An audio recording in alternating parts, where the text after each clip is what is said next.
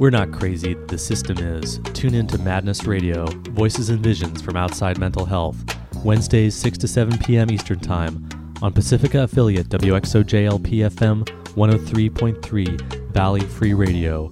Produced by Freedom Center and the Icarus Project, streaming live, podcasting, and archived at madnessradio.net. Thanks for tuning in to Madness Radio. I'm your host, Will Hall. And Madness Radio is co-produced by the Freedom Center, which is a local Northampton, Massachusetts advocacy, support, and activism community that's run by and for people who go through extreme states, who've been labeled with mental illness, and our allies. And you can check out our website, which is freedom-center.org. We have a number of different things going on. We have some free holistic health services which are open to the entire community, free yoga class, free acupuncture clinic. We have writing groups. We have a support group. We do this radio show. We have a lot of public speaking events, educational events. We do a lot of local activism around different issues. And the Madness Radio is also co-produced by the Icarus Project, which is a growing national network. Actually, there are some folks who are involved internationally as well with the Icarus Project, people who have gone through extreme states, been in the mental health system, dealing with psychiatric diagnoses, but don't embrace the medical view of what we're going through, are looking to creativity and spirituality and holistic health and different kinds of alternative ways. And my guest today is Krista McKinnon, who is an early intervention family worker with the Family Outreach and Response Program. She does advocacy with families in Toronto, Canada. And the Family Outreach and Response Program, I'll just read their website description here, supports and educates families and friends during the recovery process. Their purpose is to build on the strengths and resilience of families to enhance their lives. FOR strives to work with a diverse group of families and especially with those who cannot readily access support. They are supported by the Community Resources Connections of Toronto and has government funding. And Krista, I'll read her bio. Krista is an eclectic hobbyist, passionate about art, mothering her two boys, photography, writing, knitting, and mental health recovery. At 16, she was hospitalized after experiencing mania and psychosis and was given the impression she would always have to struggle with a disorder called manic depression, now usually referred to as bipolar. Against the general messages she received about herself from doctors, society, and family, Krista decided to ignore the diagnosis, not believing any of it. Krista has lived a healthy and mostly medication-free life since, finding her own meaning in the experience of psychosis and finding alternative forms of support elsewhere for maintaining her wellness. Now she puts her heart in mental health, supporting families and understanding the many ways they can be helpful to someone they love when psychosis and mental health issues and labeling have affected the family. So thanks for joining us today, Krista. It's nice to be here. Yeah, so I'm really interested in the work that you do. It sounds like you have a very different perspective from the kind of mainstream medicalization model, and you yourself being a survivor, someone who's sensitive to the downside of psychiatry and the mental health system. But maybe you could just start us off here by telling us what happened. I read your bio, and it sounds like you were hospitalized and labeled when you were 16. What was going on for you when that happened? I think it started when I was even younger than 16. When I was 14, I had a lot of preoccupation with death and pretty quickly moved into suicidal tendencies and self-harm and all these kinds of things. And I eventually talked to my parents and said that I was having trouble. And they sent me to my family doctor, who pretty much just said, go home and keep an eye on her. This is typical hormonal angst or something. So when you say self-harm, you were cutting or burning or something, or what? Yeah, I was cutting myself a lot. And I think that's really what propelled me to tell my family that I needed help, because I got tired of hiding it. Wow. And you were also suicidal, sounds like. Yes. Yeah.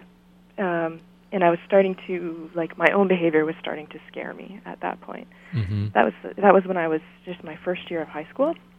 So the doctor just said it was hormonal and just part of life and just ignore it. Yeah, which amazes me to this day. when I think about that. And sometimes I wonder what he could have done differently. Like, I wonder, had he steered me into the hospital system earlier, where that would have led. Like, I don't know necessarily if it I don't know.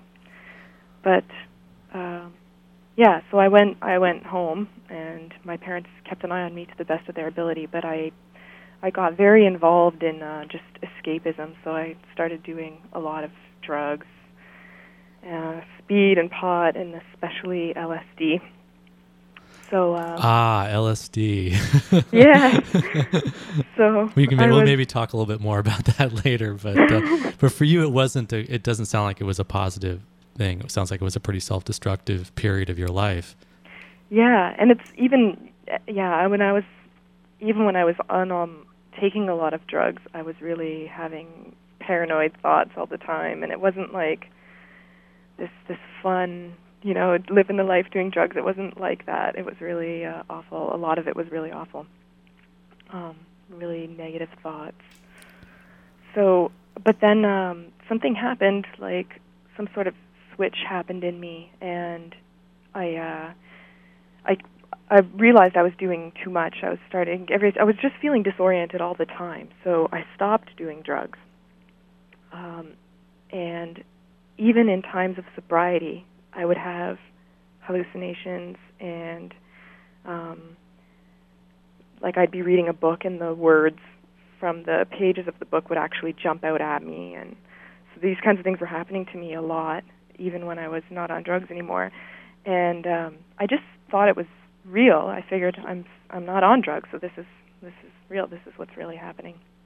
It never dawned on me that it was a hallucination, even, like it just was real to me. What other kinds of things were happening? The words coming off of the book page, and what else? Yeah, well, I started to read a lot of literature about animal cruelty, and I became a vegetarian, and then I got more involved in reading a lot of this literature, and it was I got really obsessed with food, and I started to have really paranoid thoughts about food.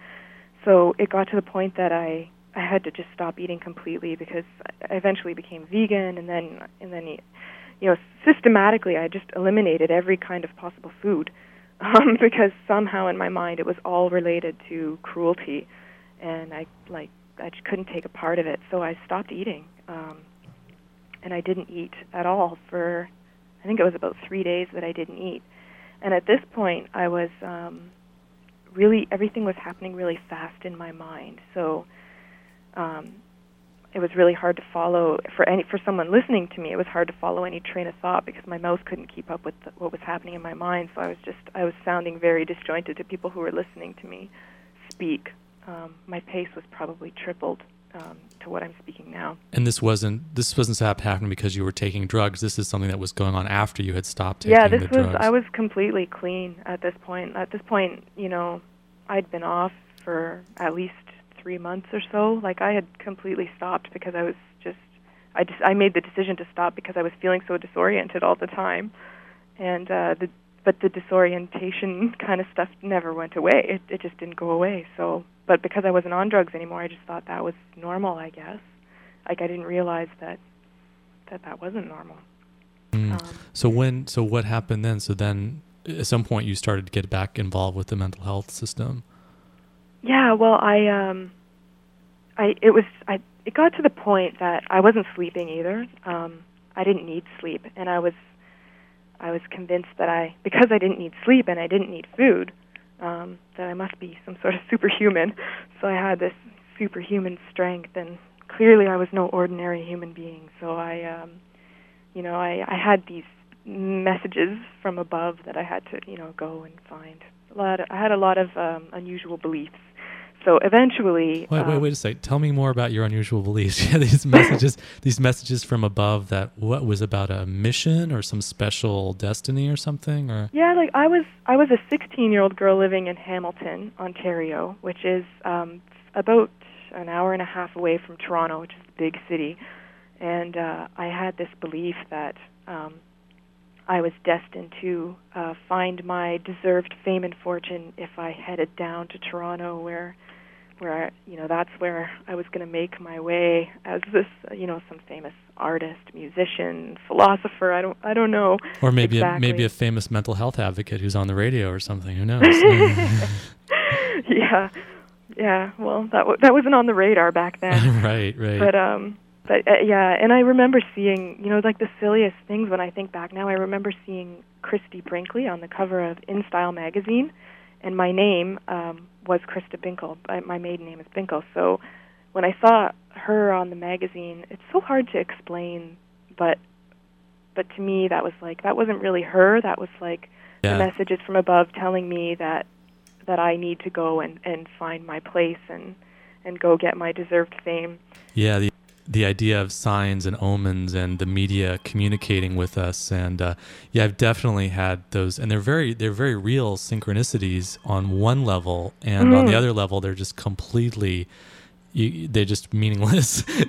So maybe we can talk more about that a little bit later, because speaking of that, when I eventually got taken into hospital against my will, I remember being in the interrogation room, or whatever you want to call it, and there's a camera in that room right in the top corner. And I remember looking up at the camera and thinking like that this was all part of my. They were connected to the people that were propelling me into fame, and but that I was being mistreated, and it's all so hard to explain. It's so hard to explain. No, it makes perfect sense to me. It's very resonant with my own sense of just everything being completely full of this meaning and destiny and purpose, and there's this larger plan that's unfolding, and there's all these synchronicities and coincidences and things that supposedly are random and unrelated, like a television camera or something that you see in a magazine, are really directly speaking to your own journey and your path, and they're guiding you and telling you what you need to do. Yeah. And but that can get really out of hand. I mean, there's a side of that that's very mystical and very interesting. I'm like, wow, what's the truth in that? But there's a part of it that's like, whoa, this is really out of control. And when was the point that you ended up in the hospital? Well, I was having a lot of that, finding meaning in things that other people wouldn't. So my behavior just got so bizarre to other people that I remember sitting on the ground and watching ants crawl, and then they were building ant hills, and it was like this huge metaphor for life. And I was like getting so much meaning from sitting there watching these ants. So I think that a series of accumulated behaviors that from the outside looked just ridiculous. So you were really absorbed in watching the ant hill, and you weren't responding to the people around you, and you're just completely like just staring at this anthill and not listening to people. And exactly. Or the opposite would be true, and if I was talking to somebody, I would be speaking so quickly and not following any kind of linear train of thought that even if I were to try and communicate with somebody else, the reality I was living in, it wouldn't transcend the barriers of my reality versus theirs, right? Right, and sort of carried away and really excited in all the amazing discoveries that you've made and all these realizations that you have. Mm-hmm. So I was, I think I was at this point when I got caught. I was heading to Toronto, and I had my guitar with me, and I was like going to go find my fame. And so you ran away from home. Well, no, I was actually I was staying with friends at the time anyway. I was my family was on vacation, and I was staying with friends of the family who, very close friends of the family. And it wasn't really, I didn't think of it like I was running away from home. I was just like going to live my life. I wasn't running away, but I was leaving anyway. And I had every intention of connecting back with the people in my life. I wasn't running away, but you got caught. I got caught though, and I was quickly ushered to hospital. So. What happened? You got caught. That you were breaking the no staring at anthills rule, or what is it that got you caught? I think it was just I don't know, because I was totally in my own world at that point, so I have no idea what the conversations were behind the scenes. But I think that there were just a series of people that were saying like, "What's happening with her? She's not herself." And I don't. I see. And I don't even. It's funny because I remember something so vividly, but I don't even remember who it was who put me in the car and took me to the hospital. Oh, I see. And they brought you to the hospital, and then you were admitted, and then you were forcibly admitted, or? Yes, I was. It was definitely against my will because I felt that I was being held captive, and I was being kidnapped, and I was being taken away from my divine purpose in life, and it was definitely not something that I wanted to go do. I really felt I was being derailed. So you were arguing with them in the emergency room. And did they actually use physical violence again? Did they restrain you or grab you or anything? Not. I mean, I ended up staying in the hospital for 5 weeks. So at first, I think the first day that I was admitted, I didn't really have any. There was no restraining or anything that went on, but that did happen later because I refused to take medication. So, but when you first went in and you said, no, this is kidnapping, you're interrupting my divine destiny, how did they actually keep you there? It's really hard for me to remember that. Oh, okay. You were in such an out there kind of state that a lot of the memories it's really hard aren't to there. remember. I remember them just asking me a lot of questions and just asking me so many questions. Yeah. And part of it, I think that they maybe wooed me a little bit, because part of it, I think in all the question asking, I felt like I started to think that maybe somehow they're connected to getting me to this, maybe this is an avenue to get to my greater path that I'm. So I think that I sort of went along with it to some extent because it wasn't a really violent admission kind of thing. I think I was like, okay, I'll see what's going on here, and I think I just went along with it the first day, but it wasn't. Nobody was telling me I was crazy at that point or anything. So I don't know. And then you were there for about 5 weeks, and how did that go? Yeah, I was there for 5 weeks, and I was in an adult. It's different now in Ontario. Now people generally get sent to a first episode psychosis a ward that's specific to first episode psychosis. Really? That's very interesting because that's not a general policy in U.S. hospitals, at least not that I know of. Maybe we'll come back to that. So, but this was a while ago. You're 27 now? I'm 27 now, yeah. So this was 11 years ago. So you this was before the first episode policies came in, and you ended up in just the general psych ward with the adults? Right, exactly. For 5 weeks. Yeah. And, my experience in the hospital was completely traumatizing to me. And my experience in the hospital was worse than the deepest depths of any of my depressions that I've had. It was completely traumatizing to me, the experience. Worse than the suicidality or the cutting or the not eating or any of that? Yeah, it was definitely worse. And, how was it traumatizing? It was a lot of, on one hand, you're experiencing this really magical thing and you have all these fabulous beliefs about yourself, and then you're told that you're actually disabled and you're not anything special, and you probably never will be because you're disabled. And it was really crushing to my spirit, the messages that I got from the psychiatrists and from the treatment team. And even the type of therapy, I remember having to repeat after my psychiatrist. She would list my symptoms. So she would say, I experienced delusions of grandeur, and I would have to repeat after her, I experienced delusions of grandeur. And this was supposed to create some sort of awareness in me as to, preventing another kind of episode, I suppose. But what the result of that was that I just felt completely dehumanized and that I was being pigeonholed and judged and misunderstood. And they gave you a diagnosis of manic depression or bipolar disorder? Right, yeah, and said that I would need to be on medication for the rest of my life, and that also being on that medication wouldn't prevent me from having another episode. So even though I would have to take this for the rest of my life, I would still have to always see a psychiatrist and always talk about my symptoms to make sure that I wasn't having any, and that I would be living this kind of parole. So that was the general message that I received from the people who were supposed to be helping me. Wow. And then they put you on medication at this point in the hospital? And yes, I was on a lot of different medications, and I remember putting a big fuss up because I wanted to know exactly what it was that I was taking. And I don't know if they don't get that if people don't normally ask that, but I remember it being quite a big deal, like actually getting the information of what meds I was on. Like, it wasn't that was just handed over to me. I remember having to fight for that information. Yeah, it's in Massachusetts, here in the States, the mental health regulations for the state are that all people who receive medication are supposed to get informed consent information about those meds, and they just don't do it. They just don't do it. And in fact, I know someone who's a friend of mine at the Freedom Center. She was in a hospital. She was told to take a tranquilizer, and then she just asked, "Do I have the right to say no?"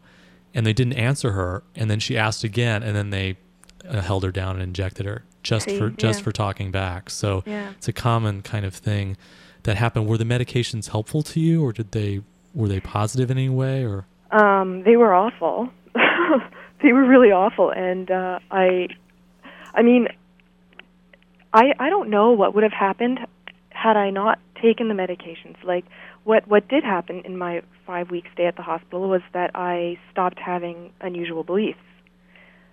Whether or not that happened because of the medication or because I just came around, I don't know. Did you start getting regular sleep and start eating food when you were in the hospital? Because that often is something that helps bring people back into this reality. Right. Actually, that's the one thing I can say the hospital did well, was they were accommodating to my my veganism. Oh, really? Oh, yeah, nice. that they had a nutritionist. Well, I mean, they were trying to convince me to eat differently, but they did have a nutritionist come and speak with me who would work with me around my eating needs. But yeah, in the hospital, I mean, I had to eat.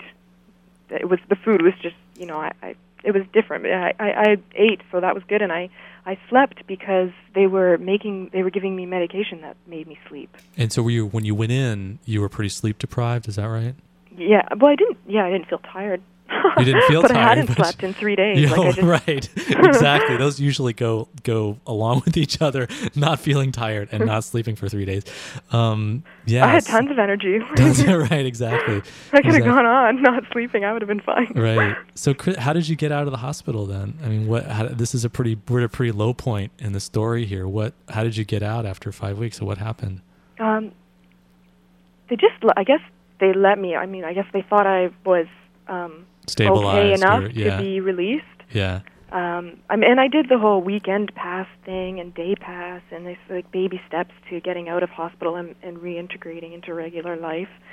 So, it was a process. It wasn't like I was just out, but I got out of the hospital and I went home with my family, who I come from this really supportive and wonderful family, and things like this generally don't happen in my family, so they didn't really know how to deal with it, and they just, I think they just followed orders in a lot of ways, and the doctors were telling them that they had to, make sure that I was taking my medication at all times, and I think that they were getting a lot of messages that they had to be really strict and controlling with me. So they were. And I really didn't want to be on the medications because I found them very dulling, and I didn't feel like myself on them. And it was really hard to live. It was really hard to learn and to read and to think and grow and feel. It was just, I hated being on them. So basically what I did was, but my family said that they would kick me out of the house if I didn't take my medication. Wow. I think this is all a part of, like, the doctor's messages of how important it was, and the fear that I might go crazy again, So right. this fear that they don't want to see that happen to me again, so they're going to do everything in their power to make sure it doesn't, and even if it means, forcing this medication that I really didn't want. So what I did was I was really devious about the medication, and I would have to get my blood levels taken to make sure that everything was okay with my meds. So what I would do is I wouldn't take the medication. I'd get my blood levels taken once a month, so I wouldn't take the medication for 3 weeks.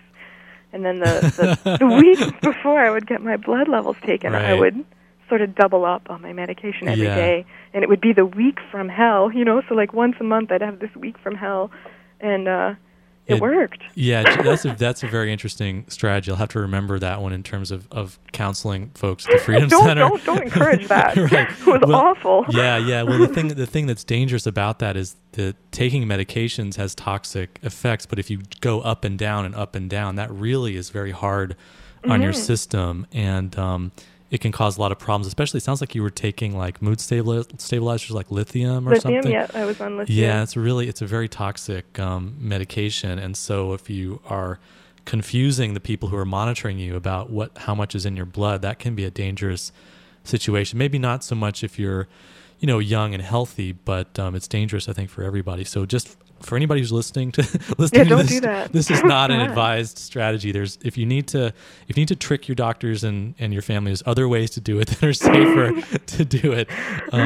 So you kind of like pursued your own path with getting off the medications at least 3 weeks out of 4, and then when did things start to come together for you? When did things kind of start switching? Did your parents start taking a different point of view, or did you start getting better? Or well, I mean, I was in those 2 years that I was doing this craziness with the medication. I was okay. Like I was doing okay. You did that strategy for 2 years. I did that strategy, and no one knew. Nope. Wow, that's pretty remarkable. That's kind of like digging a tunnel out with a spoon in the back of the cell or something over years. That's Yeah. I've never heard of something like that. That's really amazing. And it seems like it worked for you. You were able to kind of keep a hold of the part of your personality that you felt was valuable and important. Yeah. I mean, it was really awful though. Like it was really when the weeks that I would have to take the medication was really awful. But I'm still amazed to this day that worked. Like I don't understand how blood levels work and all of that stuff, but it just blows my mind that no one figured out. They didn't know. They did not even, wow, it's amazing. Anyway. Yeah, so then what happened after you doing that for 2 years? Well, I was 18, and I said, I mean, at that point I was going away to college pretty soon, and I told my parents what I had been doing. So I said, I'm going off my medication now, and I want you to know that I've pretty much been off it for the past 2 years. I've only been taking it just when I get my blood levels taken, so you would think I was on it, and I'm just not doing it anymore. I'm just not going to take it. So, I mean, at that point, they were like, well, she hasn't really been taking it for 2 years, I guess, Right, they couldn't really argue with you. Yeah, they were like, okay, then. So, so then I went away to school, and since then, I've been pretty much off medication. There's just been 2 periods where I've decided to access medication as a tool to help me in times of extreme states. But for the most part, I haven't been on medication. And I like to tell I started working for a consumer survivor organization, which means that the organization that I worked for, everybody who worked there was a psychiatric survivor. So it was a mental health drop-in center and a resource center. This is in Toronto? In Richmond Hill, okay. Which is just north of Toronto. It's called the Craftsman Center. And I'd started getting a really well-rounded education on the mental health system and on psychiatry just from working there. And eventually I decided I was going to call my psychiatrist. I was going to call that woman from so long ago, And I called her, and it took me a while to get her to actually call me back. I was going through her secretary and her receptionists and all that. But eventually she called me back, and I said, I don't know if you remember me. And she said, oh, yeah, I remember you. And I said, well, I'm just calling to let you know that, I'm not on medication. And since I left the hospital, I graduated from 2 different college programs. I got married. I had a baby. I work full-time in a mental health center, and I live a really well and full life, and I'm not on medication. And I'm telling you this because I want you to think about that when you're working with young people and the kinds of messages that you send them about what their life can be. And you know what she said to me? What did she say to you? Frankly, Krista, it scares me that you're not on medication. You have a mental illness, and as a preventative measure, you need to be on medication. You could have an episode at any time. Incredible. Even with all that evidence in front of her. And without even actually doing any kind of clinical examination of you or any kind of detailed look at what was going on with you. She would just say that to you over the phone. Yeah. After so long. Unbelievable. Yeah. So, I mean, at that point, I hadn't seen her, I guess it was 6 years or something like that. So it was 6 or 7 years later or something. I'm bad at math. But, yeah. And then I got off the phone and I spoke to my colleague and I said, "Can you believe she said that to me?" And my colleague laughed and she said, "Well, the same could be said for her, that an episode could happen to her anytime. So That's maybe right. she should be on medication as a preventative measure, too." That's right. That's like, a good really, point. You know? Yeah, it seems like faced with someone who's basically doing fine, they can either say, "Well, you're not doing fine," or they can say, "Well, you actually never had a problem to begin with," Yeah. which is you were misdiagnosed to begin with or something. Yeah. But I'm interested because you work now in family advocacy work, and I'm just wondering, when you look back at the time of your life when you were suicidal and you were cutting, and then you got into a lot of different drugs, and you went to these very wild states that ultimately ended up you being hospitalized. Why do you think that happened? I mean, what was going on? And I'm wondering, because it's, you were 14, 15, 16, what kind of role was your family playing? I'm not talking about blaming your family, but understanding what role they might have played in this, or you mentioned that they're very supportive. I mean, maybe they didn't play a role, but what's your sense now looking back of why it was that you were going through that kind of period of your life? Yeah, you know what?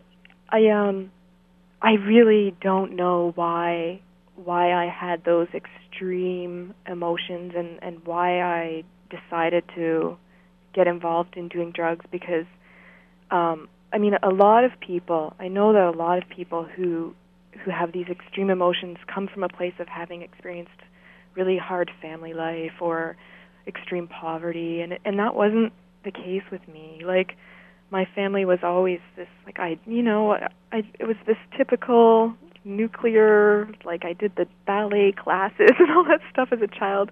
I had some sexual trauma as a really young child that I don't even remember. And I don't think that that's related. I mean, when I try and think back to what could have made this happen, and I know that, I don't know. That's the only thing that happened in my life that I don't even remember happening, but that was awful because I pretty much have, Well, the other direction to go is that maybe the sort of delusional belief that you had about your destiny, maybe that's what was really happening. And maybe this was some kind of spiritual awakening or some kind of positive mystical process that actually only kind of went bad because of the way that you got tangled up in the system. Is that one way of possibly looking? I mean, how do you still have those experiences of coincidences and a sense of destiny and meaning and purpose and your specialness and kind of like a mystical sort of connection with the universe anymore? Or is that still a past thing, or is that something you have now?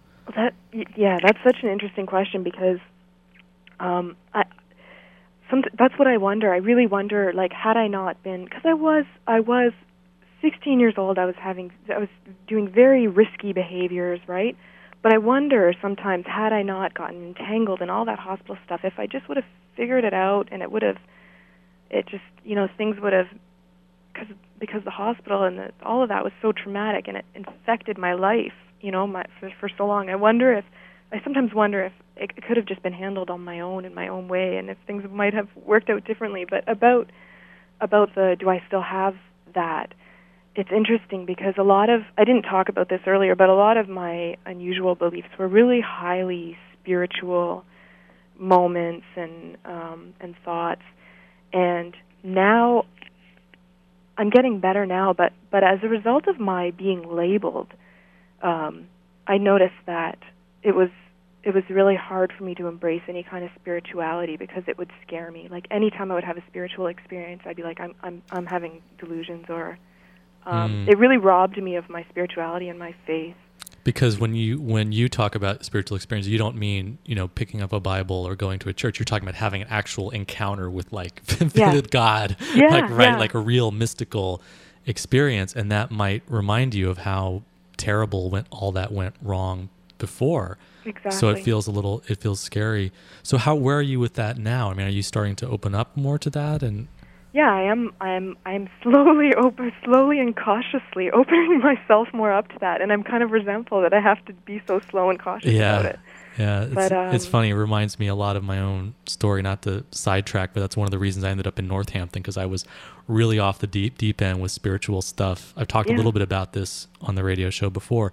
In California, I just really went off the deep end, and so Northampton has been very like a not spiritual experience for me because of like just trying to take care of myself. Yeah. But then you feel like you're in a prison because this is part of who you are.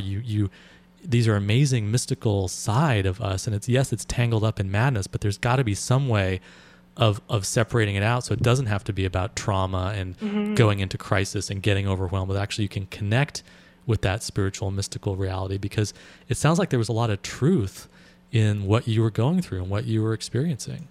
Yeah, well, there was a lot of untruth in it too, because it's easy for me to romanticize it. But right, that's the danger. How do you navigate not romanticizing it, but not dismissing it either? Yeah. Well, how do you take care of yourself these days? I mean, you're working as a family advocate, and what kinds of things? You said you're not on medication, or you said you use it intermittently as a wellness tool. What kinds of things keep you kind of together as someone who has this side to yourself? Yeah.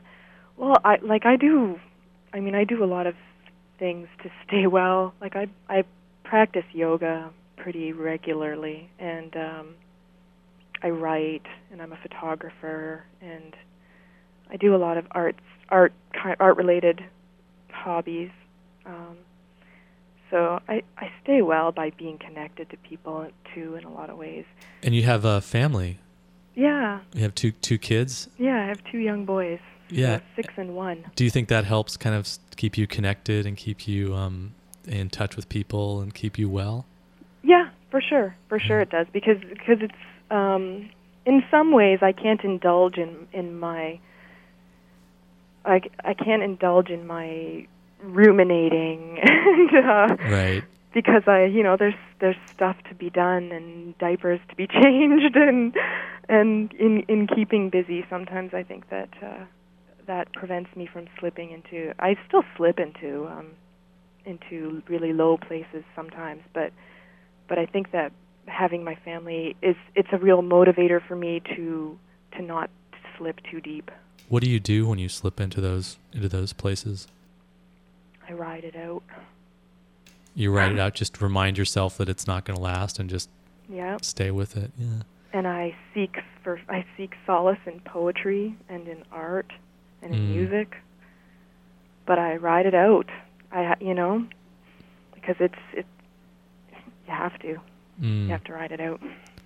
So let's talk about the work that you do now. Tell us, what exactly is your job at the Family Outreach? What is it called again? The Family Outreach and Response Program. Family Outreach and Response Program. How does that work? What kinds of things do you do with people there? This program is a service to families.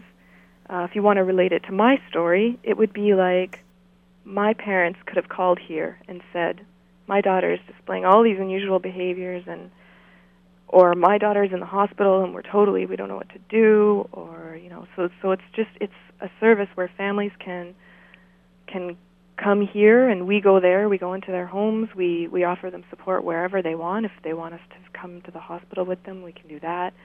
And it's a support for them, and it comes from a perspective. All the people who work here are either family members themselves of someone who's had really extreme mind states, or they're someone who's had experiences like that themselves. So we come from a place of, to some degree we've been in a place similar to where you are now, and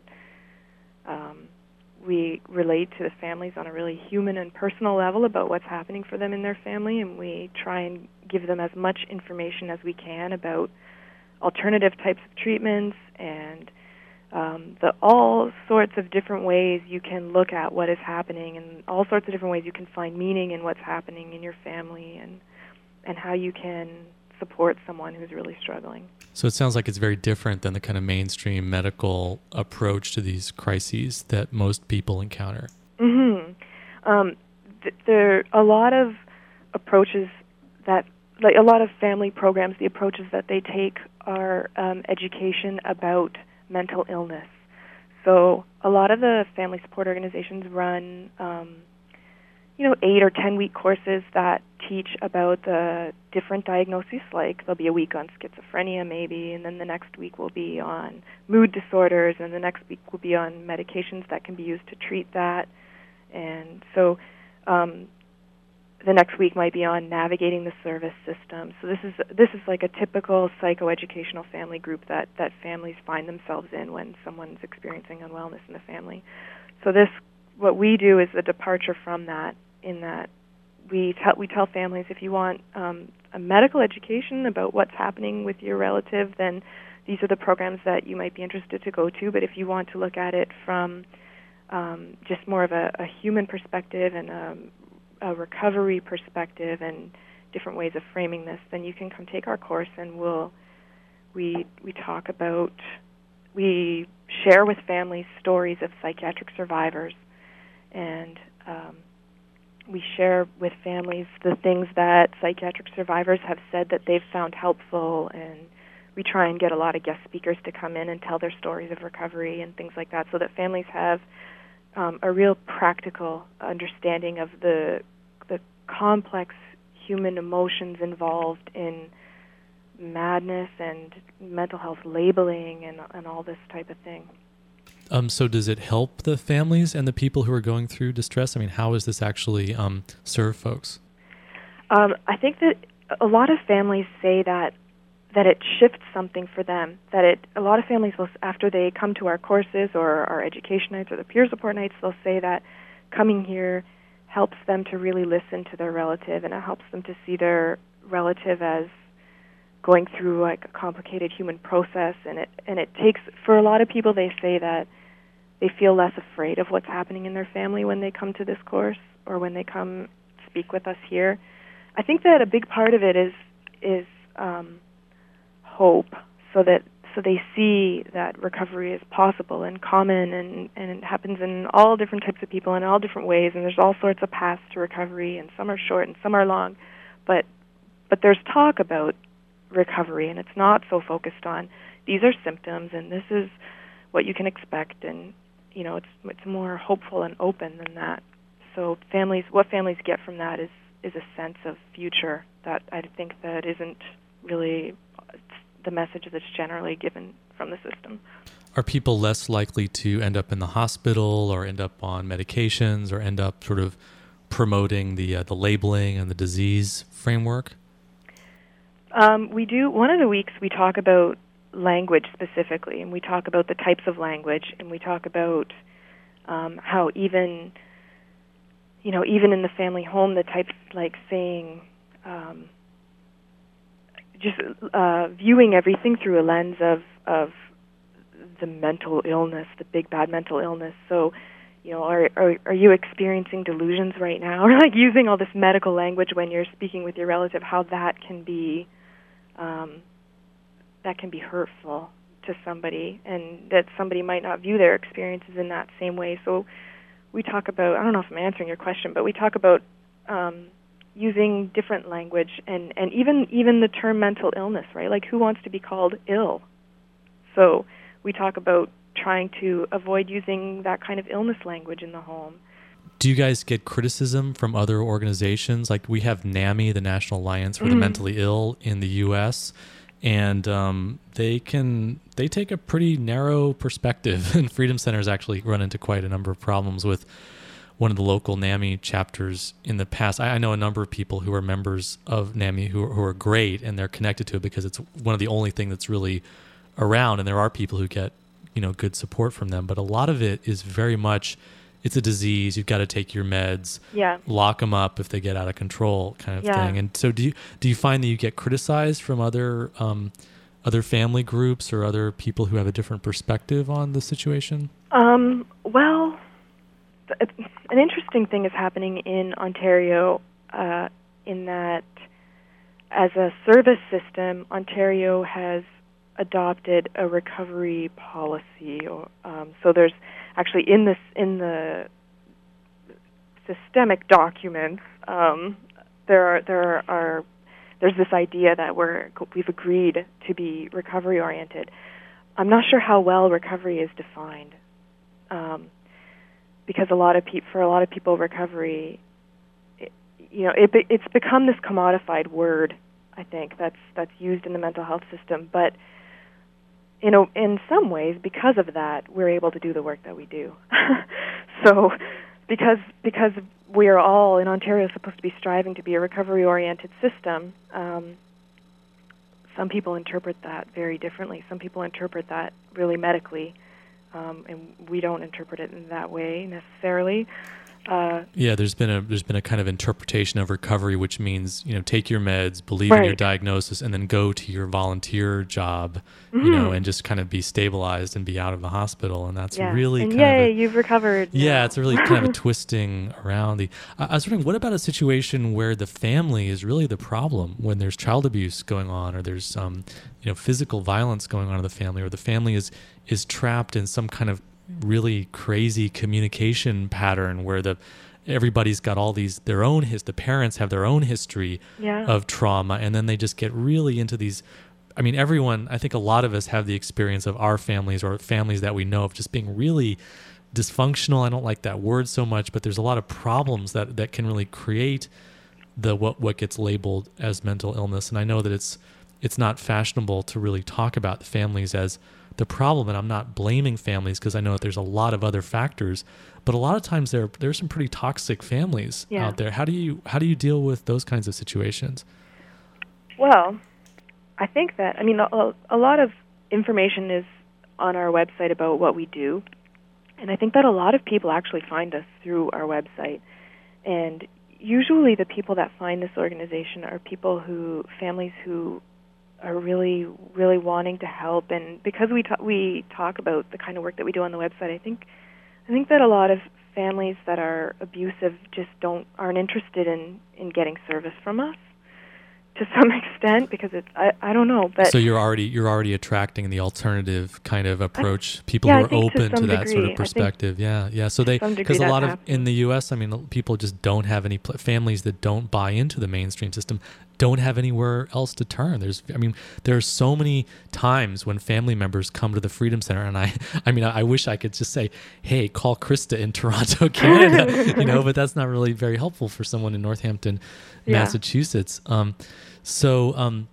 We do have families, though, that there are definitely dynamics happening in the family home that are not healthy, and all you can do with that is keep working with the family and keep talking to the family about ways to be helpful. Hope that information sinks in and might create some shift in behavior in the home. So there's not really a connection to family therapy or working with family systems or anything like that, or is that available to people if they're interested in it? We do what we can, but we're a pretty small team, and in Ontario, healthcare is, we have free healthcare here, right?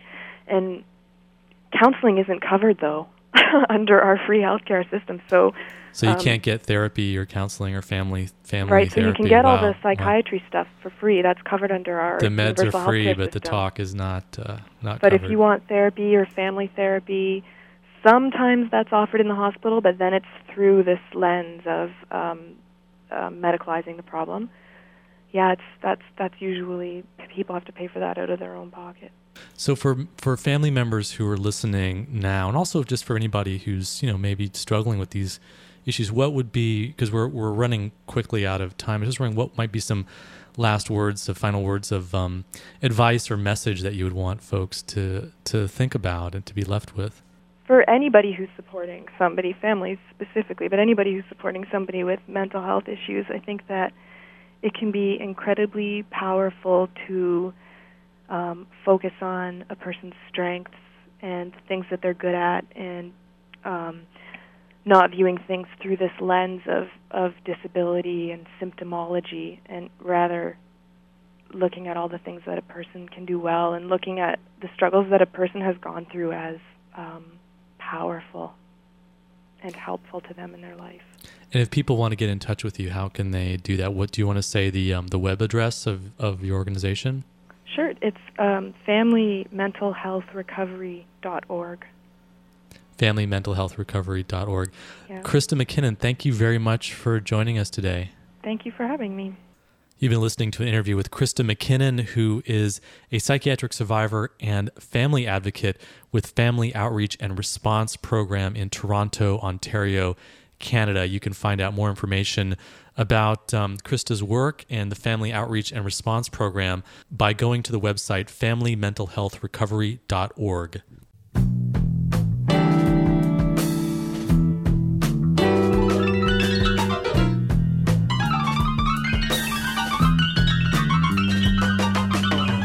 You've been listening to Madness Radio, Voices and Visions from Outside Mental Health. Madness Radio is broadcast every Wednesday, 6 to 7 p.m. Eastern Standard Time on Pacifica affiliate WXOJ-LP-FM 103.3 Valley Free Radio in Northampton, Massachusetts. For our live internet stream, podcasting, show archives, and more, visit madnessradio.net. Madness Radio is co-produced by Freedom Center and the Icarus Project. For more information, check out freedom-center.org and theicarusproject.net. For more mental health radio, listen to the News Hour from mindfreedom.org, Wednesdays, 4 p.m. Eastern Standard Time. If you have an idea for a story or guest on Madness Radio, or you just want to share what's in your head, contact us at radio@madnessradio.net.